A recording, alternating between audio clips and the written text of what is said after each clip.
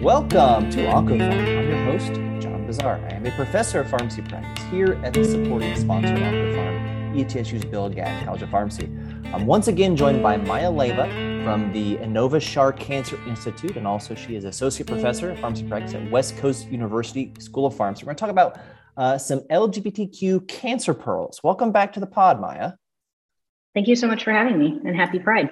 Yes, happy Pride, Maya. Let's start with how I typically end most podcasts in saying that dosing matters. So let's talk about some oncology dosing implications in this community. Yeah, no, thank you so much. It's interesting because this comes up a lot, obviously. Just as you said, dosing matters. We're dealing with a number of drugs that have a very narrow therapeutic index. And quite frankly, I tell people all the time that I'm dispensing little bits of harm every day with the intention, of course, making somebody better. So one of the things that's really important to consider, especially when we're talking about transgender, gender nonconforming, non-binary persons who are actively on gender-affirming hormone therapy. And so we talked a little bit about this before in terms of, for trans women, that generally includes androgen deprivation therapy, as well as estradiol. And then for trans men, of course, that's going to include testosterone. And sometimes we'll give progesterone as well if the person's having kind of breakthrough monthly bleeding. But generally speaking, these are the medications that patients are receiving. And some of the things that we know now after a lot of retrospective data, but still not enough, because again, this is an area of controversy, is that your body conformations start to change after being exposed to these different hormones. And that is definitely reflected in things like serum creatinine.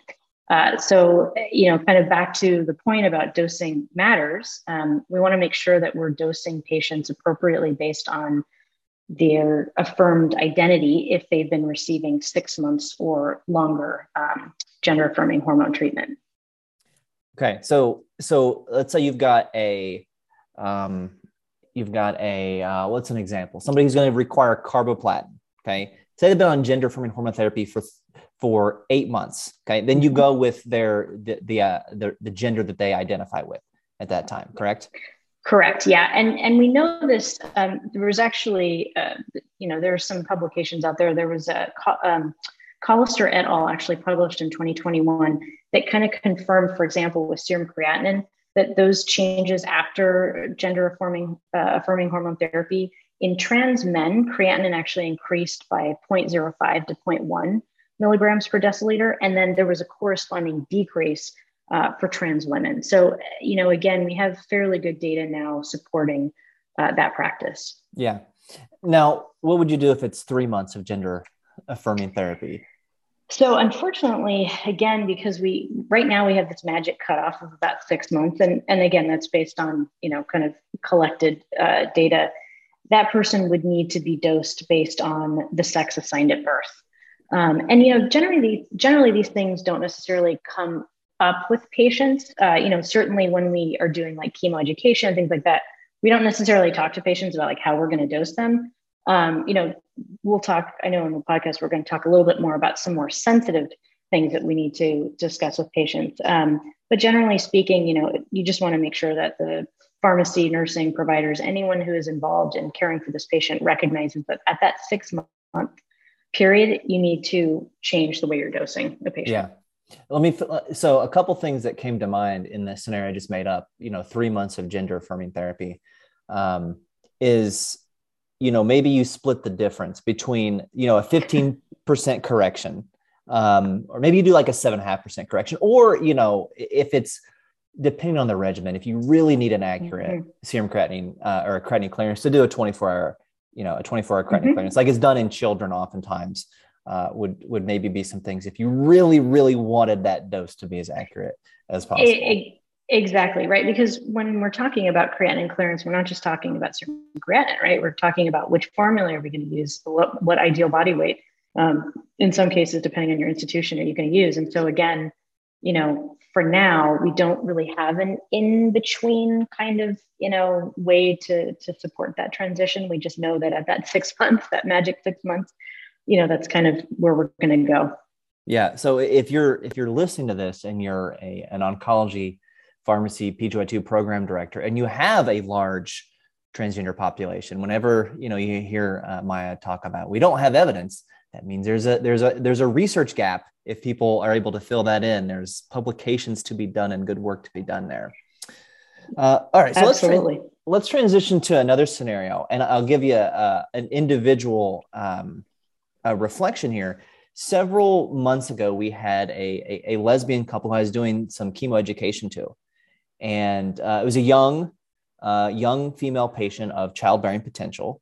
And I did not engage in the typical counseling that I usually would do about embryo-fetal toxicity because of some of that assumption or bias on my part that it wasn't necessary. And part of it, that was maybe 80% of it, 20% of it was time and the patient's poor prognosis, and that this therapy, was probably not going to provide them months or years sort of a thing too. So what would you say to somebody, like me in that situation, why not to do what I did and how to have that kind of sensitive discussion? Sure. Well, I think I sort of approach that sensitive discussion as I do with any sensitive discussion, right?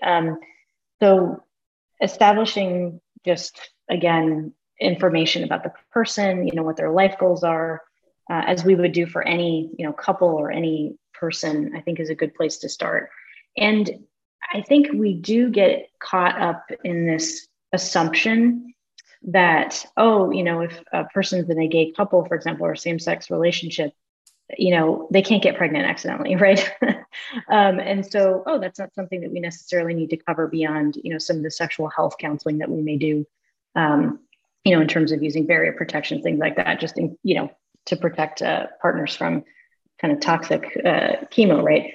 But I think, again, it's just important to ask and to say, if you'd like, I don't know what your goals are for family or, for reproduction, but, if you would like to, if you're open to it, I'm happy to discuss with you, some of the ways in which we can enable that process for, happening. Because again, same-sex couples can do in vitro fertilization, and there are a whole number of different options for those persons. And also, when we talk about fertility preservation, especially for younger patients of childbearing age, and this goes for trans persons too, right? So again, a trans person may still have the components that can be used for reproduction, and they should absolutely be offered the option for like cryopreservation, whatever other services are provided. And I think trying to again use the language that patients are using to describe their family, themselves, that includes pronouns, right? That's very helpful. Trying to avoid things that are very gendered or heteronormative terms to the extent possible will also kind of help guide that discussion. And also, I want to just throw this out there too. It's okay to mess up, and it's great to apologize. Patients really do appreciate that. And, it creates, again, a safer space for them to give you more information. Yeah, and that would be part of building rapport and trust with patients. One of the things that we do with our students in our communications course is a couple different tools we use. One is kind of a forecasting approach, and one is a ubiquity statement. And the forecasting is, I'm about to talk about something that may be a little bit sensitive. I'm not engaging on this willy-nilly. This is important, but it could be sensitive, and I don't mean to offend when I ask whatever. The other is a ubiquity statement, which is something like, this is something that we ask all people of childbearing potential to make it seem so it doesn't feel inquisitive or targeting, but this is just standard of care we do for everybody. The same way you talk about, and we'll get an HIV test on you because we do that for everybody due to national guidelines or whatever it may be. So those are some communication tips that we do for lots of things for our students. Anything else with regards to sexual health? Any other clinical pearls? Yeah, I think one of the things that's really important, this kind of feeds back into sort of a general discussion that we've had even about cancer screening in the previous podcast and this one is, collecting sexual orientation and gender identity data is essential for health systems. And And along with that, also, we talk a lot about social determinants of health, and those are very much connected. And you kind of can't have one without the other, right? Particularly for these historically marginalized communities. But I think getting that data, doing appropriate organ inventories with patients, making that the norm, will then help other clinicians who are taking care of a patient in a multidisciplinary setting do the right things every time, right? So, again, when you're talking about, person's childbearing potential, all of that, really understanding, oh, that person's already had a total hysterectomy, or, oh, that person's already had an oophorectomy. That helps too, right? That helps kind of drive some of that joint decision making. One other thing too, when we are doing chemo education, for example, and sometimes we're getting consent at the same time, it's always important to get consent about getting consent. And so one of the things that I always do is I ask patients, is it okay if I talk to you about some of these things? And then I kind of give them a upfront, some of the things I'm going to talk to you, again, like you talked about, maybe intimate questions or sensitive. Also, one other thing I want to point out, make sure that the person is out to all the people who are in the room. So for example, I think we see this a lot more in pediatric care. So, a child may be out to their care team, but not out to their parents. Or, again, that can exist in different configurations for adults as well. So making sure to understand, like, who's with you, is it okay if I talk about sensitive things with this person? That gives them an opportunity to, exit the room or have a follow-up private conversation with you. And that is especially important within the LGBTQ plus community, because making assumptions about who is with someone can actually be really harmful. Absolutely. That would be a path toward marginalization for, exactly. I think of a kid in that scenario. Is there, are there any electronic health records that are not, dichotomous with how they document gender? Yeah, the scenario you described as like, well, in a very close-knit treatment team, I can see how they can be on the same page. But once that gets in the medical record, it seems like a document could go to a referral center or something like that. And, you lose control of the patient's privacy pretty easily, I could see. Yeah, so that's actually a great question, and one that I think is still being explored. So I know that within the last few years, for example, in Epic, you can collect a person's SOGI data, and that also includes, their. Unfortunately, we still in EHR systems often use preferred name, but really the correct term is affirmed name. So there are options usually for what a person prefers to be referred to as, what their sex assigned at birth is, if they need that, if they're still in that process of transitioning. So you're right. There is an opportunity for accidental outing within my chart, my health online, all of those things, anyone who has access to that particular person's data. So, I think this is an evolving question, and one that, I think as a society, we're going to kind of have to figure out how we're going to address. Because again, go ahead. And certainly addressing that would go to help minimizing the marginalization status. Absolutely. So you've given us a lot of great clinical pearls here for these cancer patients. Are there any resources that you would like to highlight for listeners who maybe want to learn more about this, or say like, oh, that's interesting, but I don't really see those types of patients. And 6 months from now, of course, they will. Where would they go for more information? Yeah, well, fortunately, there aren't any huge repositories for information, but we certainly have access to a number of resources. So I had mentioned in a previous podcast, the LGBT Cancer Network. They have a variety of really good opportunities for learning.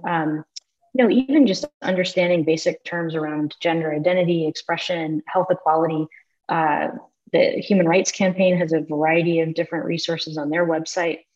One other option too is, UCSF provides transgender care guidelines, and they also have a lot of other LGBTQ plus resources available, and those kinds of resources are very helpful for clinicians and ultimately to find better resources for patients. Because, I think I mentioned this in the HOPA talk too, that when we are providing support for patients, they're often very gendered, or they're very, kind of heteronormative, right? And we want to make sure that this patient population is supported during what is already a very difficult journey in their cancer care.